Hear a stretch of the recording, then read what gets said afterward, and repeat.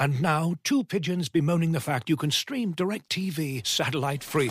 Hey, Frank, a little birdie told me you don't need a satellite dish to get DirecTV. What's little birdie? Was it Jimmy the Sparrow? It's a figure of speech. Point is, you can stream DirecTV over the internet now. Oh, sure. Next you're going to tell me those big birds are made of metal and filled with people, right? You mean airplanes? Stream DirecTV without a satellite dish. Visit DirecTV.com. High-speed internet service required. Terms and restrictions apply.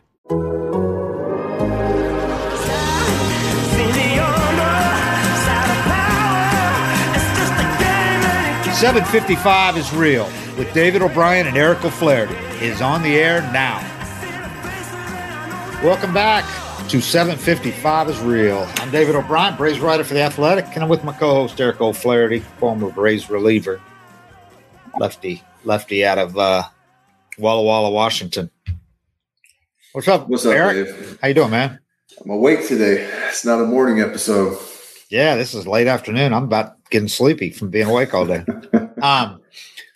Well, the Braves have got it down to a game and a half. It's either going to be one or two games tomorrow when they start a big series in St. Louis. They did what they needed to do with Pittsburgh. I've been impressed at how they've done what they need to do against these bad teams. And the good taking ones care lately. of business. But yeah, lately. They swept the season against Pittsburgh, right? They did. First time ever that they swept the season series against the Pirates. Tough to do against any team, yeah. And those games up there, I know one of them was 2-1, but it never really felt like the Braves were in control the whole time. You know, I know they only won by a run, but they it was impressive. I thought they had a pretty damn good series. And then yesterday, the offense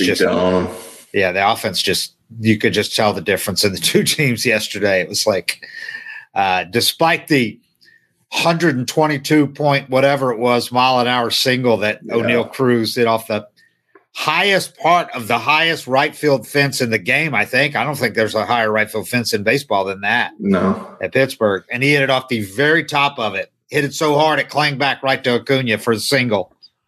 But yeah, maybe Washington might be close to that height, but I don't think so. If he'd have got that ball 5 feet higher, I would have loved to see where it would have landed in the river. Yeah. I mean, it might have gone 50, 60 feet out there in the river at least. God, it was the hardest ball they've recorded, right, on StatCast? The StatCast era, which began in 2015. And the previous, I think, top 4 or top 5 were all Giancarlo Stanton, all about 122. So it's a matter of just 0.10 of a mile per hour, which tells me as long as the ball is what it is and it's not juiced or whatever, I think that's kind of the human limit on how hard you can hit a baseball with a wood bat. McGuire and Bonds might not count as human limit because they had some enhancement, but I would guess they – Right. I would love to have the data from that era. You know, I mean, it's not the best thing in baseball's history that ever happened, but it might be the coolest. Well, at least those records won't be permanently rendered obsolete by steroids like the home run record is. Yeah. It's so funny. We're celebrating Aaron Judge, the fact that he's on pace to get 62, and they go, good Lord, if he got 62, it would be so big. It's one of the biggest stories, and it is. But that just tells you something about what the steroid home run record means to people. Nothing, yeah. Because it's so far beyond 62 that most people can't even tell you what it is. 72, isn't it? I think. And I covered it. But it just tells you what those records mean, what he did to those records. Yeah, you're right, because I can't remember what it is either. Can you name how many he hit all time? We got a show called 755. Everybody knows what 755 is. It's a club name. Yeah. Can anybody tell you how many Babe Ruth, what Barry Bonds? 762. I can't tell you what he ended up with. He didn't beat it by much. I can't tell you. It's more than that, I think. But he would have. I mean, he kind of got blackballed from the game too. He might have got to 800 if they let him keep playing. It just tells you though what those records mean. Yeah. Like everybody knows. 762. Good call. And the single season was 73 at age 36. Yeah. How about 3 straight seasons with 45 baseball's never or been more played at a higher level than he was playing it at age 37, 38, and 39, 45 homers and a 1422 OPS at age 39. Yeah, that's normal. 263 OPS plus, 263 at age 39. Yeah, I mean, I think that was the one thing that was impressive about it was he was probably getting one pitch to hit a game and was still hitting it out. Yeah. But, it's hard to get. It's a shame because I would like to see what he could have done in his career with his career numbers and everything if he just stayed clean, because he was the best player in the game when he did before he became a freak. I mean, he was a 30-30 guy, perennial type guy, and would have been 40-40 probably a couple times. But the base runner went out the window when he got put on 50 pounds of muscle. So, but anyway, kind of what I heard people say is he kind of got to that point where Sosa and McGuire were getting all the attention. And he started telling people around the game, watch what I do if I get on this. And I think it was just too much temptation. Yep. He didn't like the home run chase became the he's like, I'm better than these guys. The subject that everybody was so focused on, that was the center of everything baseball, was that home run chase. And he was like, I'm a better player than them. Yeah. Anyway, pitching matchups for the big Cardinals series. Spencer Strider against Jose Quintana, game 1. Charlie Morton against Jordan Montgomery, whom the Yankees traded for some reason in game 2. Right? They traded him. Yeah. That was that was and for Bader, game 3, Jake Odorizzi against Adam Wainwright. Waino going strong at age 40? Is he 40? I think he's 40. Yeah. Oh, that's a tough matchup for Jake Odorizzi on a Sunday night ESPN baseball game with everybody watching against Waino. Waino is so tough in that ballpark. I haven't looked at his numbers this year, but I know he was in the past. He just feeds off that crowd at Busch. And is Molina back, or is he still? He's back. He was only gone for a weekend. Really, he missed one game because he wouldn't have caught both those games. He caught Friday night. He missed the Saturday, Sunday games. Came back and was caught Monday. So he's back. And Soroka makes his next rehab start, his third and his second at Gwinnett on Saturday at Lehigh Valley in Pennsylvania against the Iron Pigs. And it looked like he was going to face Bryce Harper, but they recalled Bryce Harper. So did they? Yeah, because he hit 2 homers yesterday, right? Yeah, he was supposed to be there through Saturday. They said he's ready.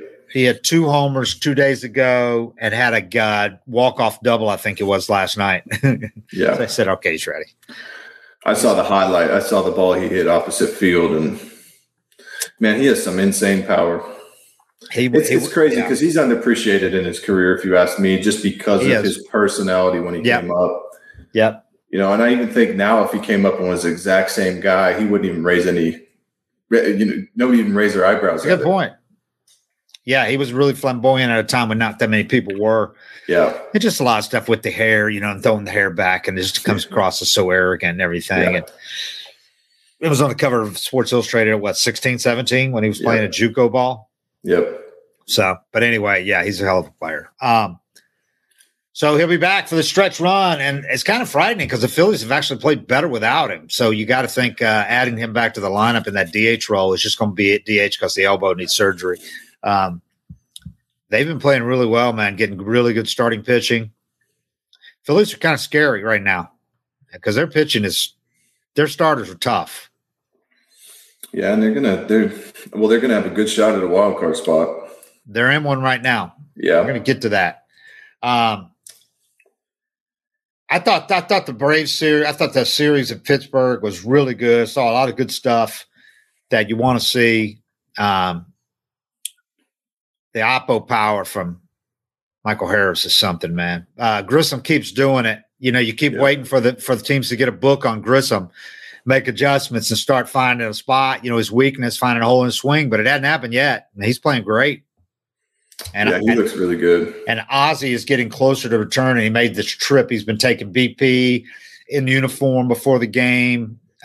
doing full workouts. So it's not going to be long now. He'll start a rehab assignment, I would think, maybe by the end of this week, by the end of the weekend. If not this weekend, then when they get back. The athleticism this team's, then speed this team's going to have when Ozzie comes back. Yeah.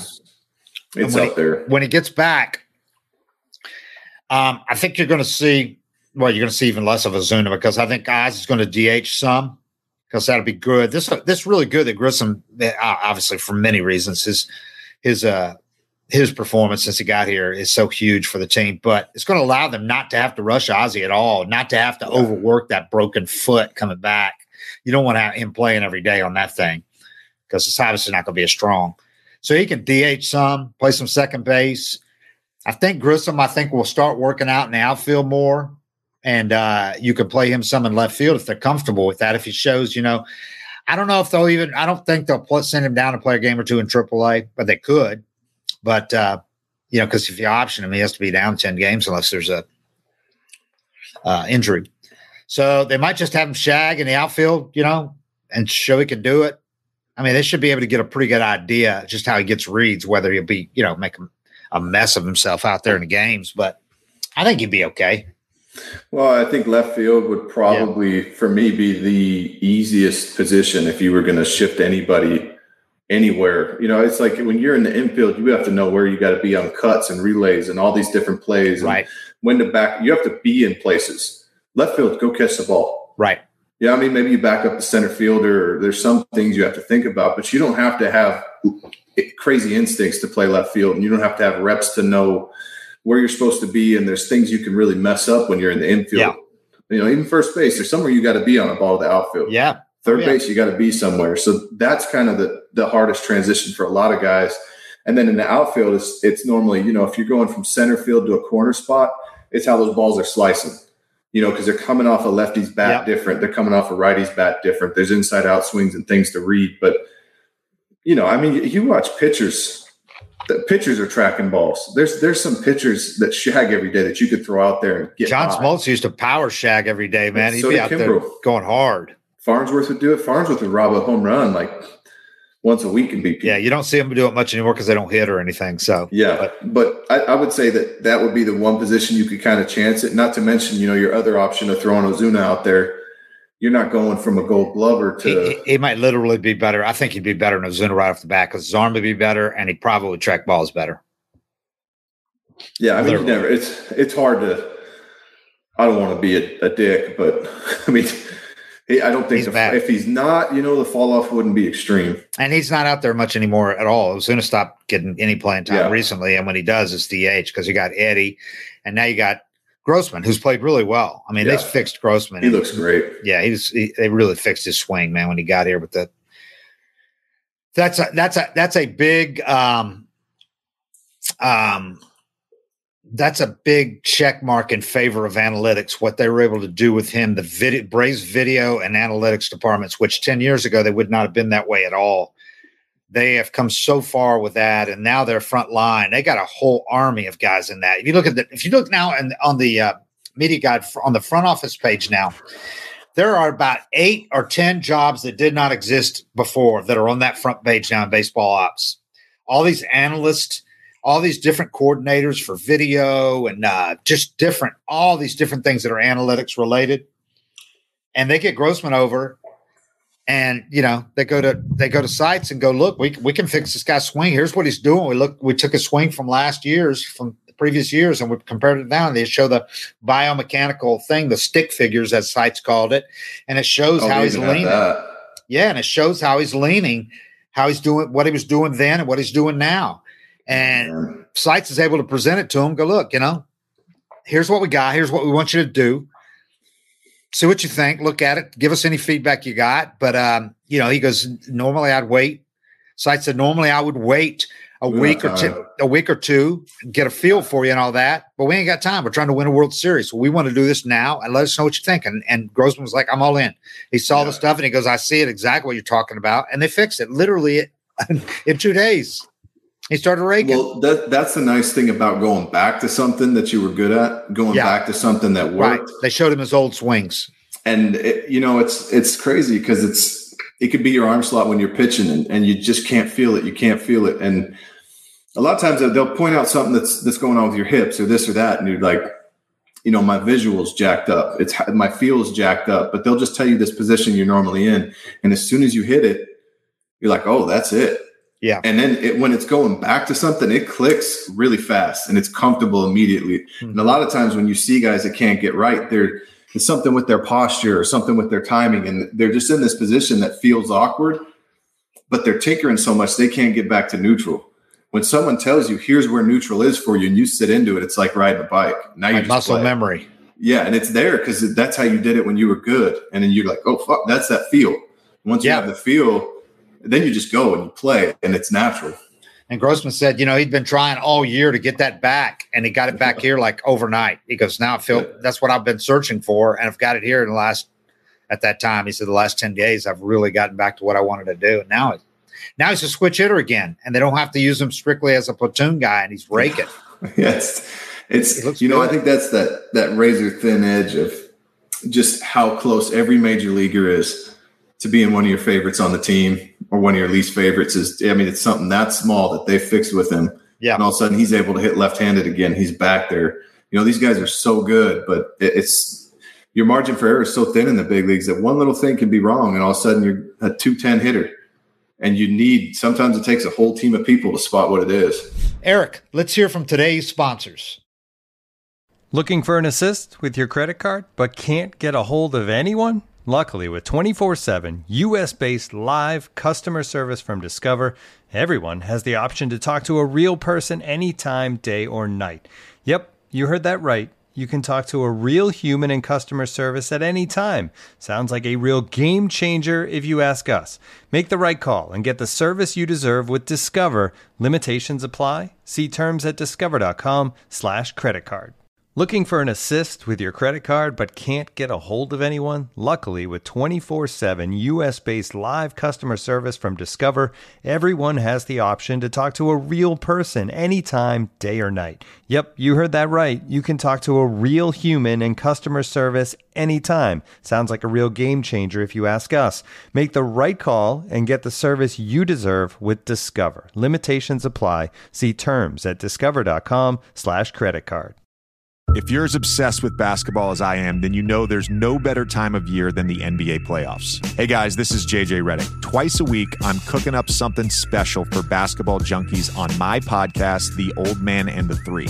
I bring on guests in all stages of their careers to talk about the league and share stories you won't hear anywhere else, like Devin Booker on why he talks so much trash, or Paulo Banchero on his shooting workouts with Kevin Durant, Ray Allen's epic free throw competitions with LeBron when they were teammates in Miami. But it's not just about the player interviews. Every Monday, I break down the top 3 things happening around the NBA without the outlandish takes. Often joined by masterminds of the game like Tim Legler, we dive deep into topics like rookie reports, trade breakdowns, and why is meme mugging now a tech? The Old Man and the Three is the only companion podcast you'll need during the playoffs this year. Be sure to listen to The Old Man and the Three ad-free on Wondery Plus or wherever you get your podcasts. So the Braves get it down to 1.5 games, 1.5 games. Mets lead is down to 1.5 games entering the Mets game tonight against the Rockies. They got DeGrom going. So it's probably going to be 2 games when the Braves get to St. Louis. But a big series. And I thought the punctuation was yesterday when Matt Olson hits a grand slam that lands and bounces into the Allegheny River, the first ever Braves splash down into that river, which kind of is surprising because Braves have had quite a few lefty hitters since that ballpark opened 20-some years ago. That's the first time a Braves hit it. It's been 66 of them hit their total. Now he's got one. Does it count if it bounces or it went in the air? It counts. Okay. It counts, yeah. Yeah, if it gets to the water. I couldn't tell if his got there. I think his bounced, but I couldn't tell. I thought it bounced, so I didn't know if it. It does count. Okay. Because it's still got to clear the entire stadium. So his numbers, man, they're solid. Yeah, I mean the way he's turned this around. He was hitting so many doubles early, and he talked about I wish some of them start getting over the fence. but it was just a matter of getting his swing back where he wanted it. It was a little bit more of a launch angle. Now those balls, the doubles have really fallen off, but the home runs are way up.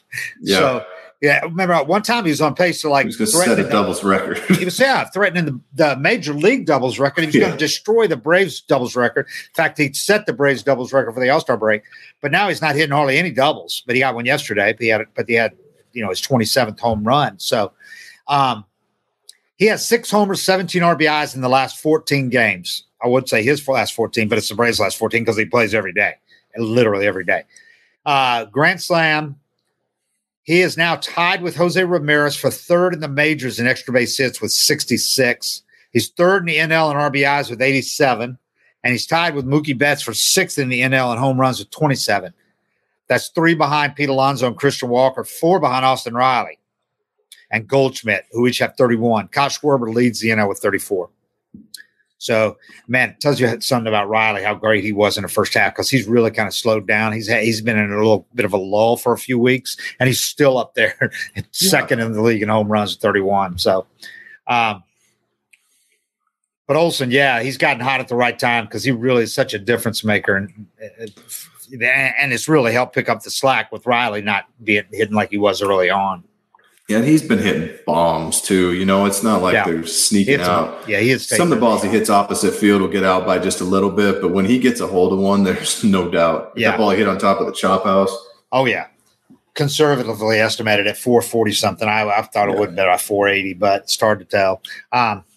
It's like the one where he hit off Fulte out in Oakland a couple years ago that broke up Fulte's no-hitter. I guess it was about 5-6 years ago now, but that was a bomb too, man. Yep. He's got that pretty swing, that easy sweeping swing. Yeah. All those long arms. So when he gets extended, it goes. Yeah. And when it stays hit, as Freddie used to say. Freddie stays hit. Or Freddie Gonzalez. Yeah, Freddie would say when that got hit, it stays hit. I like that. Balanced schedule. The schedule came out yesterday. Oh, by the way, Harper, his home runs were off Schuster, the Braves' top pitching prospect now, him and Muller probably, and William Woods, hard-throwing reliever there. So he had 2 in that one game, his first rehab game. First at bat was off Schuster, home run. All right, balanced schedule. It's so long overdue, man. I got so sick of seeing 19 games against division opponents, especially bad division opponents. Yeah. Playing the Marlins 19 times, playing the Nationals in the state they're in now 19 times. Yeah, you can bone up and make hay against those teams. Well, it decides the division sometimes. It's bad baseball, man. A lot of you do it against those teams, and it doesn't really draw good crowds to either. It does Braves drawing against everybody right now, but I mean, it's just this is so much better now. I think you're going to play everybody in baseball every year. That's cool. Pretty cool. That's pretty cool. So that starts next year for the first time. The big difference, obviously, is to add all those interleague series, you had to subtract from division games. So you go from playing every opponent 19 times to playing every opponent 13 times, which I think is a nice balance. And it's really going to make a big difference in some divisions if you think about it. Like, say the Baltimore Orioles have really come a long way and been competitive this year. They're all of a sudden going to have to go from not having to play the Yankees 19 times and the Blue Jays 19 times to now playing other teams, and it can make a big difference for a team like that, or especially teams trying to make the wild card too, that happen to have just juggernauts in their division, and then you look in the Central, and there's one team trying, and then some Central team gets in they win the division with 85 games, and now you got that balance where at least the wild card spots are going to be fair. Could make it tougher for teams like the Brewers and the Cardinals. Yeah, but like the Diamondbacks, who showed some hope this year. Turn around.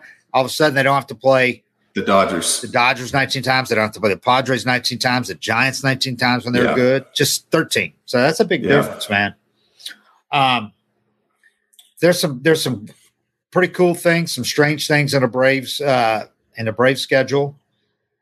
They will play each AL team. Every baseball team is going to play every team in the other league in a 3-game series now.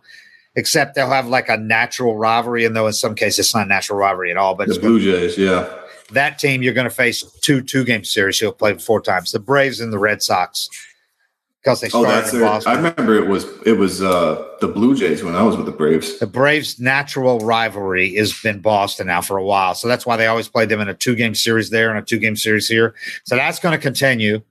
But like the Rockies, for instance, their natural rivalry is Houston. And people are like, Rockies going, why? There's nothing natural about it at all. So we don't have anybody else to fight, so we got to fight each other. So they play them twice. They play the Red Sox in a pair of 2-game series. Every other AL team, they're going to play in a 3-game series. The interleague series, they got some really good draws at home. They're going to get attendance is going to be big again next year. Is it going to alternate? So since you're only playing a 3-game set, so you go to Seattle this year, they come to you. That's what it should. That's the way it should. I don't know if they'll be able to do it perfect, but that's the way it's supposed to work. Yeah. But they got interleague series. The Braves do home series against the Astros in April 23rd, Orioles in May, Red Sox in May, Mariners in May. They got a stretch there against Orioles, Red Sox, Mariners, all in a span of 16 days. Twins in June, White Sox in July, Angels again are at Truist in July 31st, August 2nd, and then the Yankees August 14th to 16th. So the Braves are going to be it's going to be nice for their coffers some of those are big draws, big interleague series draws. That was one thing that I, it kind of bothered me about the way they used to do it where, I played my whole career, my whole time in Atlanta, went to Seattle once. Yeah. Or I'd played 6 years in the big leagues. I'd never seen Mike Trout play till I went to Oakland. Yeah. Never seen it, and I was just thinking about weird things. So you didn't play a team for 7 years.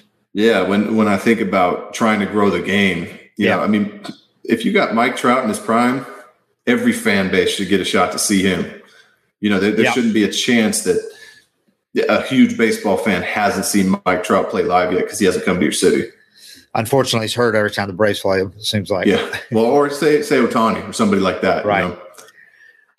Braves open the season once again on the road. They played so many times on the road. People wonder about that, being a pretty warm weather place. Yeah, I don't get it. It should be all Southern. It'll be 14th time in 19 years, and it would be 15 if this year had not got banged. They were supposed to open in Miami, but that first week got scrubbed, so they ended up opening at home. Otherwise, it's 15 in 19 years. They would never admit this, but I am told that the Braves have made it clear to baseball that they would rather they'll give up opening at home for a weekend, like July 4th, but more importantly, just home series in the summer when kids are out. Yeah. Very few markets are affected as much as the Braves is by kids being in school. You saw that when you were here, probably the crowd. Yeah. This year, not so much. This year they're drawn regardless. But in the past, you could have a good team there for a Monday through Wednesday series, and there'd be 15,000 people there. Oh, we'd be in it. And football and school had started, and you were drawing 15,000 on a Thursday night. And that's changed because they've been so good the last couple of years. Yeah. But that really is a noticeable difference in Atlanta, more so than most markets, the drop off. It was especially noticeable at Turner Field too, because it was so big. Oh yeah. And it was downtown. So people that live in the burbs had to get back down or stay downtown, and was nowhere to tailgate around there. There's no Battery to go to and have dinner before the game, all that. So it was really bad as far as that's concerned, the drop off in the crowds. So, but so they open on the road again. But it's at Washington, so very winnable series. And St. Louis, that's the opening trip. Nationals, Cardinals, and then you're home for 7 games against San Diego and St. Louis again. The good thing is the Braves are going to be done with the Padres before Tatis even comes off his PED suspension. They're going to be done with them in the first 3 weeks of the season, home and away. Really? Yep. I feel like we always were in San Diego in May and June. Yep. That's the way it's been. They got the Angels. I was looking at some other quirks in the schedules. The Angels are opening for the 6th time in 7 seasons at Oakland. How strange is that? And nobody's got an explanation for it either. People ask, they're like, just the way it worked out. 6 times in 7 years at that dreadful stadium. I hate that place. Their crowds show up on events like opening day and stuff like that, or giveaways are big there, but they really struggle to put people in there. They've the worst attendance ever this season. Oh, it's been terrible. They haven't marketed it. They haven't even tried. Yeah. They might be trying to get a new ballpark. That's the way. Speaking of the Braves schedule, they finished great. They got a fortuitous last month. They don't go beyond the central time zone in the last 4 weeks of the season. Oh, that's perfect. We got one in Chicago, one in St. Louis. Other than that, all East Coast games, Eastern time zone games. They play 15 of their last 25 at Truist Park. And they finished the season with a homestand against the Cubs and Nationals. That's nice if it matters. Yeah. They faced the Nationals 7 times in the last 10 games of the season. Dude, you couldn't ask for something better than that. You know what's weird, too, is it's like it takes teams so long to turn it around now. There used to be teams like if they make a few splashes in the offseason, they could be good next year. But it seems like in today's game, if a team's bad this year, you can pretty much book 2-3 more years of it before, because it's all relying on young guys, Yeah, rebuilds. So after finishing second at MLB in attendance last year and they're fourth right now, the Braves should do real well again next year with those interleague home series especially. But, I mean, they've had 32 sellouts this year already, man. 32. Yeah, they're going to do that. Yeah. They have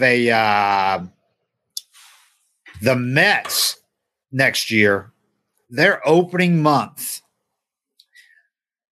they open with 8 straight games, including 7 on the road, with 4 in Miami, 3 in Milwaukee. They have 8 straight games to start the year.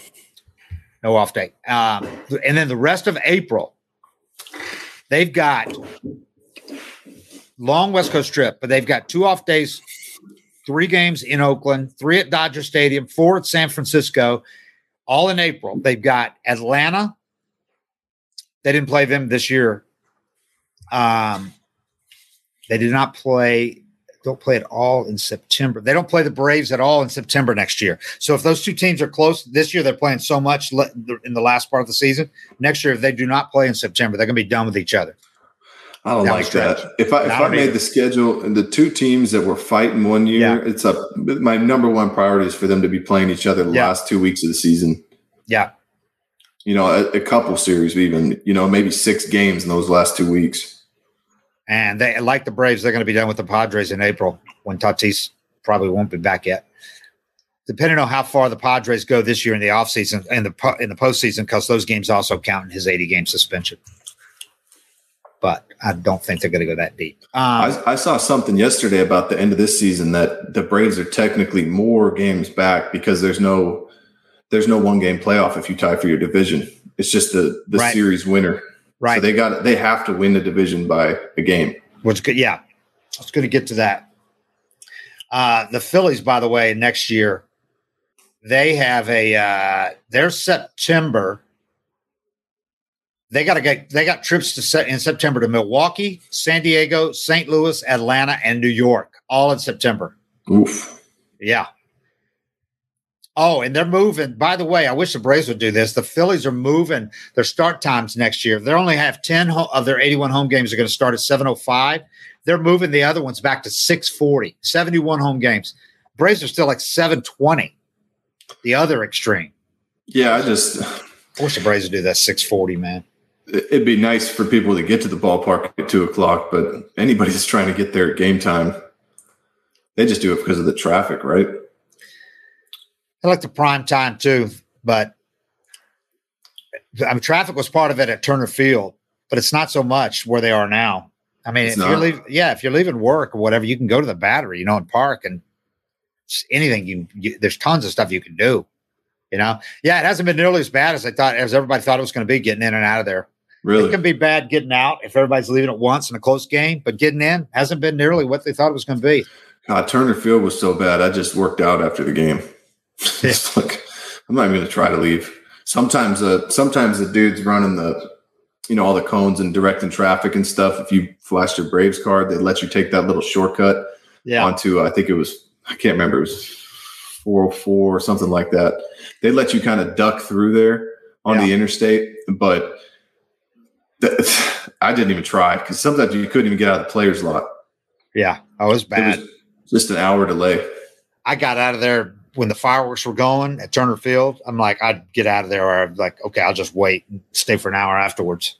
Oh, everybody'd be screaming that in the clubhouse. If it was firework night, everybody'd be screaming fireworks and doing a turbo shower and grab their food to go to get out before those fireworks ended. Yeah, most of them still do that and get out of there pretty quick, but you could get out of there a little easier. The exit is shorter getting out of there if they can get out before the fireworks are over now. Yeah, we were talking about, that's a great point about, I think people maybe have not familiarized themselves with the format this year, playoff format, because it is paramount to win the division, man. Yeah. And it's gotten more so as this year's gone on. Okay, there's 3 wild card teams this year in the playoffs. Okay, they expanded it. The wild card round is going to be the best 2 out of 3. The home one team hosts all 3. Yep. 3 straight games. Okay. The 2 division winners with the best records get a first round bye. So whoever wins the East is going to get a first round bye. Yep. That's huge. All right. The 3rd division winner, the 3rd best record, a lot of people have said that kind of sucks because you're not giving that person, you're not giving that team enough of a perk or enough incentive to win the division if the 3rd best division winner still has to play a first round wild card series game. They do though. Yeah, but you might get in and have less wins than a wild card. True. The division winner with the 3rd best record in each league must play the final wild card team, the 6th wild card team. Yep. The 4th and 5th seeds, the 2nd and 3rd, or the 1st and 2nd wild card teams will play each other in a series. The division, the division winner with the 3rd best record plays the 3rd wild card team, the 6th seed. Okay, so whoever finishes 2nd in the East is probably going to be the 4th seed. Yeah. Right? Yeah. Right now, if the playoffs started today, the Braves would be the 4th seed, and they would face the Phillies. Yep. All right. But most importantly, they'd have to play a best of 3 wild card series. They're going to have to use at least their 1st and 2nd best pitchers. Yep. And maybe all 3 of the first best of the 3 best, which means you would then, as it is now, the winner of the 4-5 matchup is going to have to play the number 1 seed in the division series. So as it is now, the winner of the Braves versus Phillies would play the Dodgers in the division series. You would have wiped out your 1st and 2nd starter at least, and maybe your first 3. You might have to start a division series with your numbers 4 and 5 starters, or your 4 and bring your 1 back on short rest against the Dodgers. Ace on full rest. Against their best 3 starters. Yeah. On full rest, extra rest. I mean, it's highly motivated to win the division. Yeah.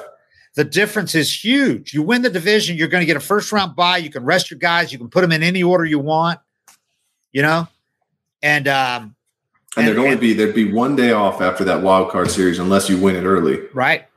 And then, and if you win that division, you're going to get that bye, and you're going to have your best 3 starters facing that other team's numbers 3, 4, and 5, or numbers 3, 4, and 1, or whatever. Yep. Or numbers 4, 5, and 1, something like that.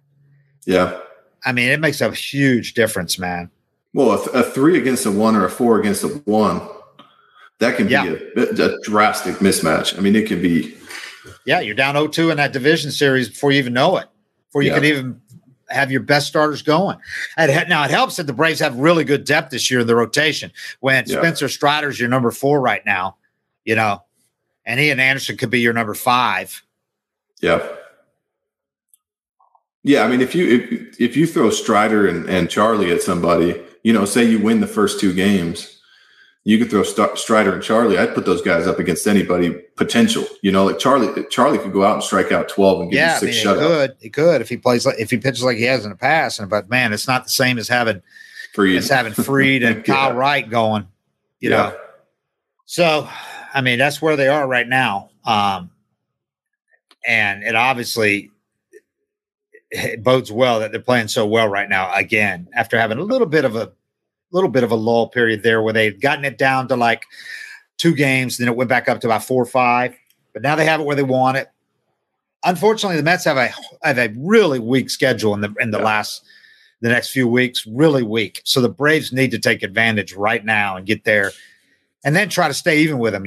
Yeah. So when you face them again head to head, got one. If I'd have known that, I wouldn't have downplayed. Early in the season, I said, all right, it's of course you could pick up a full game every time you beat this division rival, but I wasn't aware at the time that there was no possibility of a 1-game playoff or anything like that, that the series, winning your division is such a huge advantage going into this thing. It is. With the playoff format the way it is right now, it is I kind of like it, though. I kind of like that it's I do, too. It gives you a great incentive. It makes the regular season that much more important for the good teams. And even if even if you could be duking it out for that second or third number 2 or 3 division winner, and you got to play till the end now. Right. Because you don't want to slip in that wild card thing.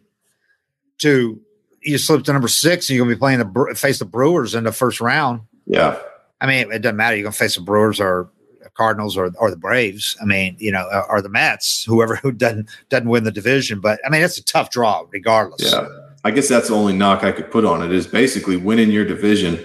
If you're not in the top 2 divisions, it's basically you're winning a wild card spot, just the 1 seed for wild card. It makes the whole regular season so important, though, to have that when you're playing for that record, and that record means a lot. Yeah. Because being the difference between being the second best division winning record, and the third best is huge. It's a game changer. So, and that's where that schedule next year we were just talking about could be a real difference maker too. When the Brewers all of a sudden can't just beat up on the the Pirates are a lot better this year, but they can't beat up on teams, in the Central, AL Central can't beat up on teams in both Centrals in their divisions and all that. So, but yeah, the Braves down the stretch, they got St. Louis, and then you got a series against Colorado at home. You got 6-game homestand against Colorado and the Marlins. And then you got a road trip. West Coast's never easy, but they played better there recently. But you got 2 at Oakland. You should take those. You got 3 at Seattle, which Seattle has played a lot better this year, obviously. They're a good team.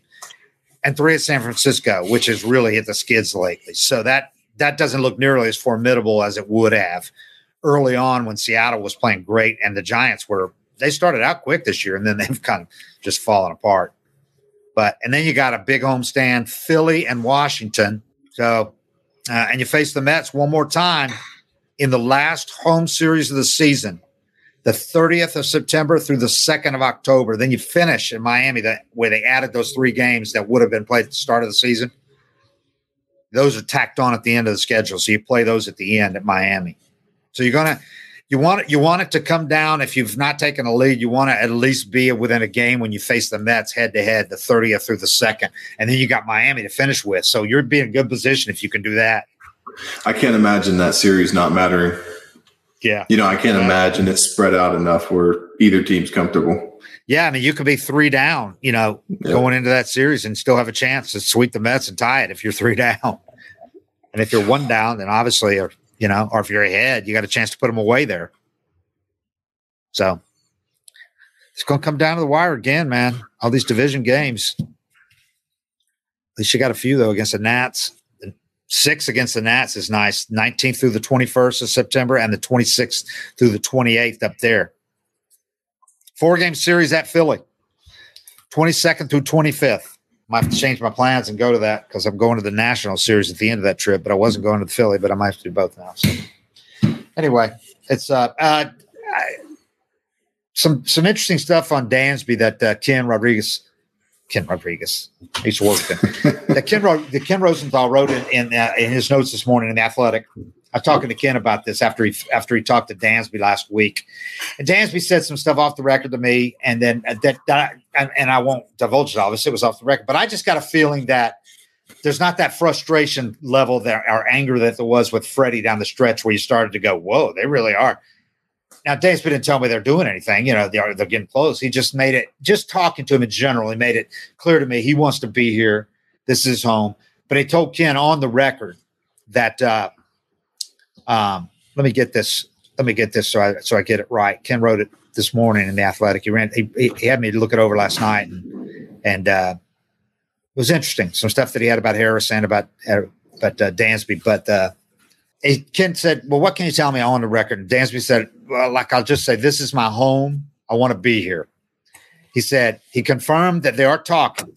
Contract discussion started after the All-Star break. All right. Ken said, Dansby said, the easiest way I can say it is from the conversations we've had, they want me here and this is my home. I want to be here. One would think that would lead to a deal, right? But we've seen crazy things happen before. I've really gotten to a point of just surrendering that over. This is my home. But wherever the good Lord is going to put me is where I'm supposed to be. I've come to terms with that. Everybody knows he's represented by the same group that Freddie was, XL Sports Management, Casey Close. But as Ken wrote, his comments indicate perhaps a greater understanding of the business side of this than Freddie had entering the open market. Well, you got to watch that whole thing play out. Right. And I got that sense too. Dansby told me, you know me, I'm hands-on. So Dansby's not going to allow things to kind of get bad without, with Dansby just sitting back and trusting the agent to update him, Dansby's going to go, what's happening here? Well, let's do this and this. He's going to be involved in this. He's not going to be in a situation where he goes, what happened? They traded for my replacement. He's such a strong-willed guy, though. Yeah, I mean, he's been mature beyond his years. Even when he came up, when he got called up, just the way it's all business. You could feel as a veteran, you knew he was a first overall, but you could feel the respect for what you'd done, even for me as a relief pitcher, the way he acted. But you also knew he wasn't intimidated. He knew how good he was, but he knew how to act right away. And it takes guys a long time to figure that out. But, he's always been so strong-willed that he's probably one of those guys that can handle talking about it in the season and not let it affect him and not take it on the field with him. There's so many guys that can't. The guys that say once spring training ends, I'm not having any more contract discussions because it is so hard. And it's hard to be invested in your team if you think you're going to be gone. For certain guys, for a guy like Dansby, it's probably nothing. Yeah. And it's being able to separate the two and not have any emotions about it and go play like you always do and just be in the moment, which is the key to being a big leaguer in the first place, is something that I don't see him having any problem with. And we've talked about this. Vaughn Grissom, he's been a revelation. He's been terrific. He's had 382 with 1,024 OPS and 59 plate appearances. He's been phenomenal. But he is not necessarily a long-term shortstop. He's 6'3" and 180 pounds. He's probably going to fill out to about 210 at least. He looks like he can handle that. And he doesn't have Dansby's range or probably his arm. But, could he play shortstop? Of course. He could be your shortstop for a long time. It's not going to be as good as Dansby at shortstop, though.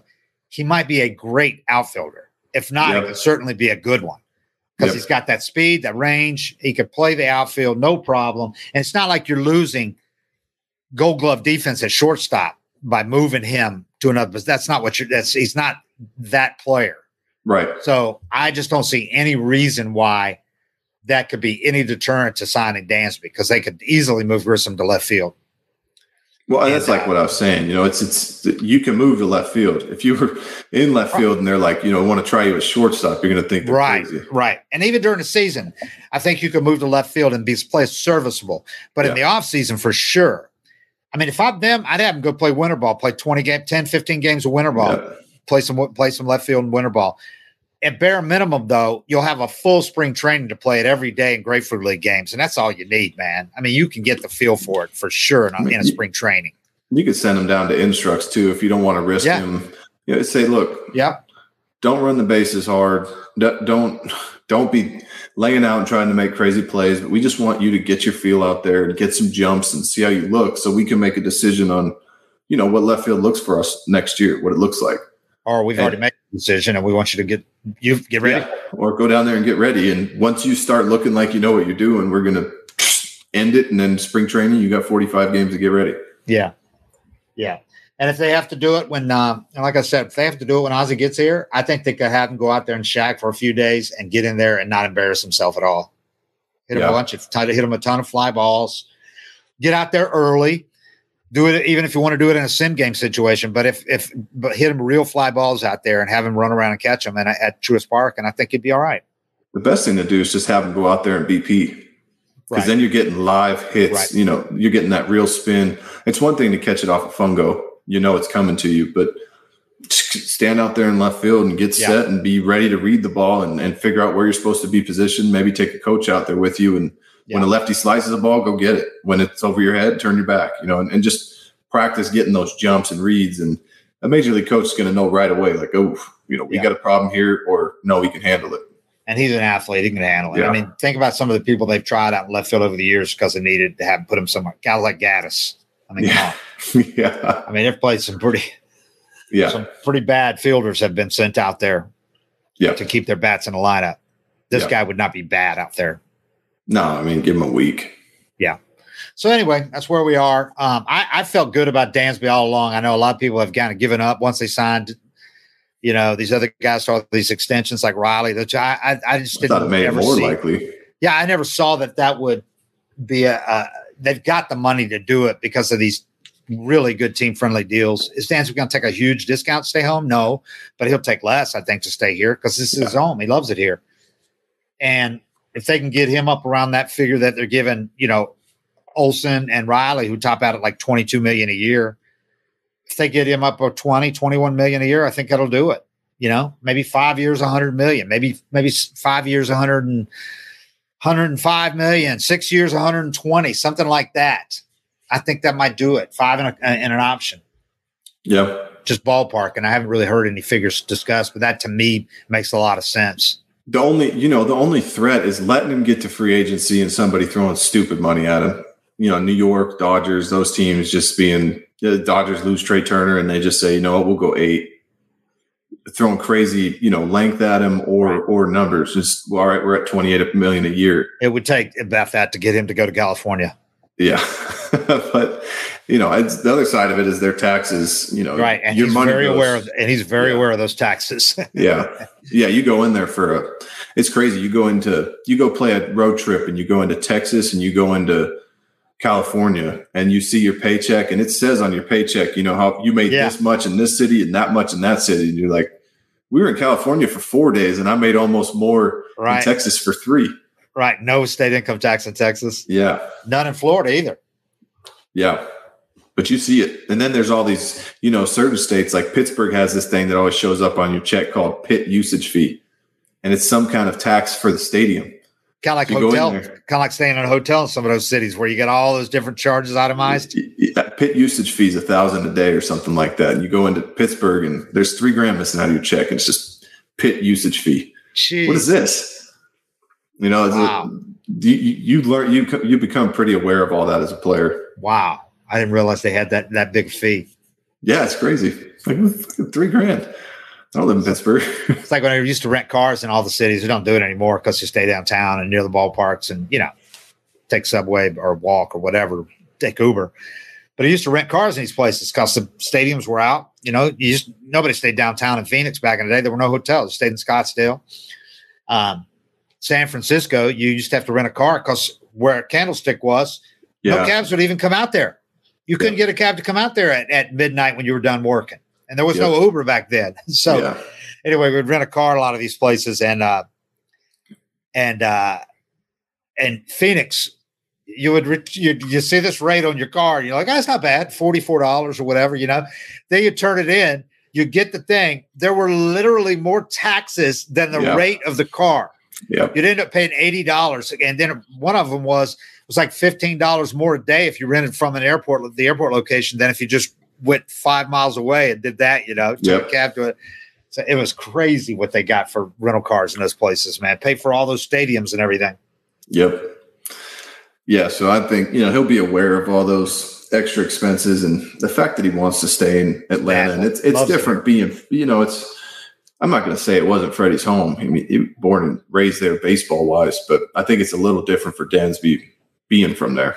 Right. Freddie's parents, his granddad, his dad is a sick granddad, his dad are both out and relatives everywhere out in California. And he still wanted to be here so bad he was crying at everybody. Yeah.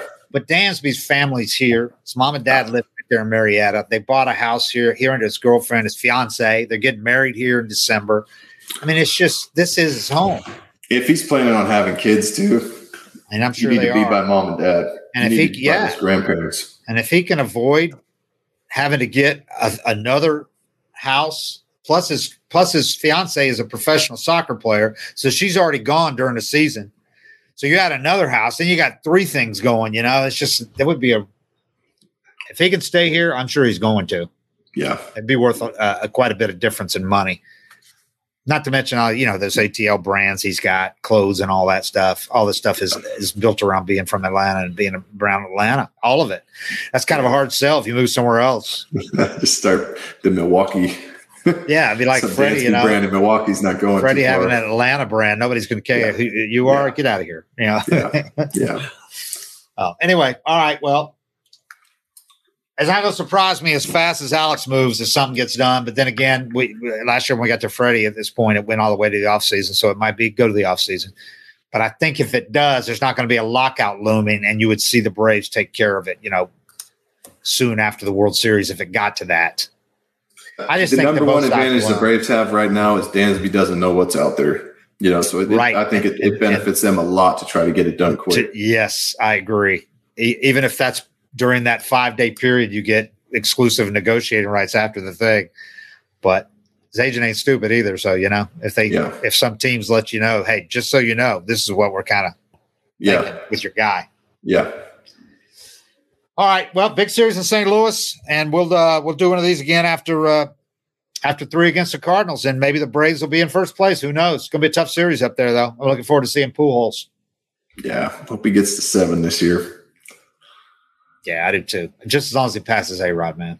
Yeah. All right, 755 is real. Thanks, everybody. Give us a thumbs up. Give us a grade A, a 10, a plus, whatever you do.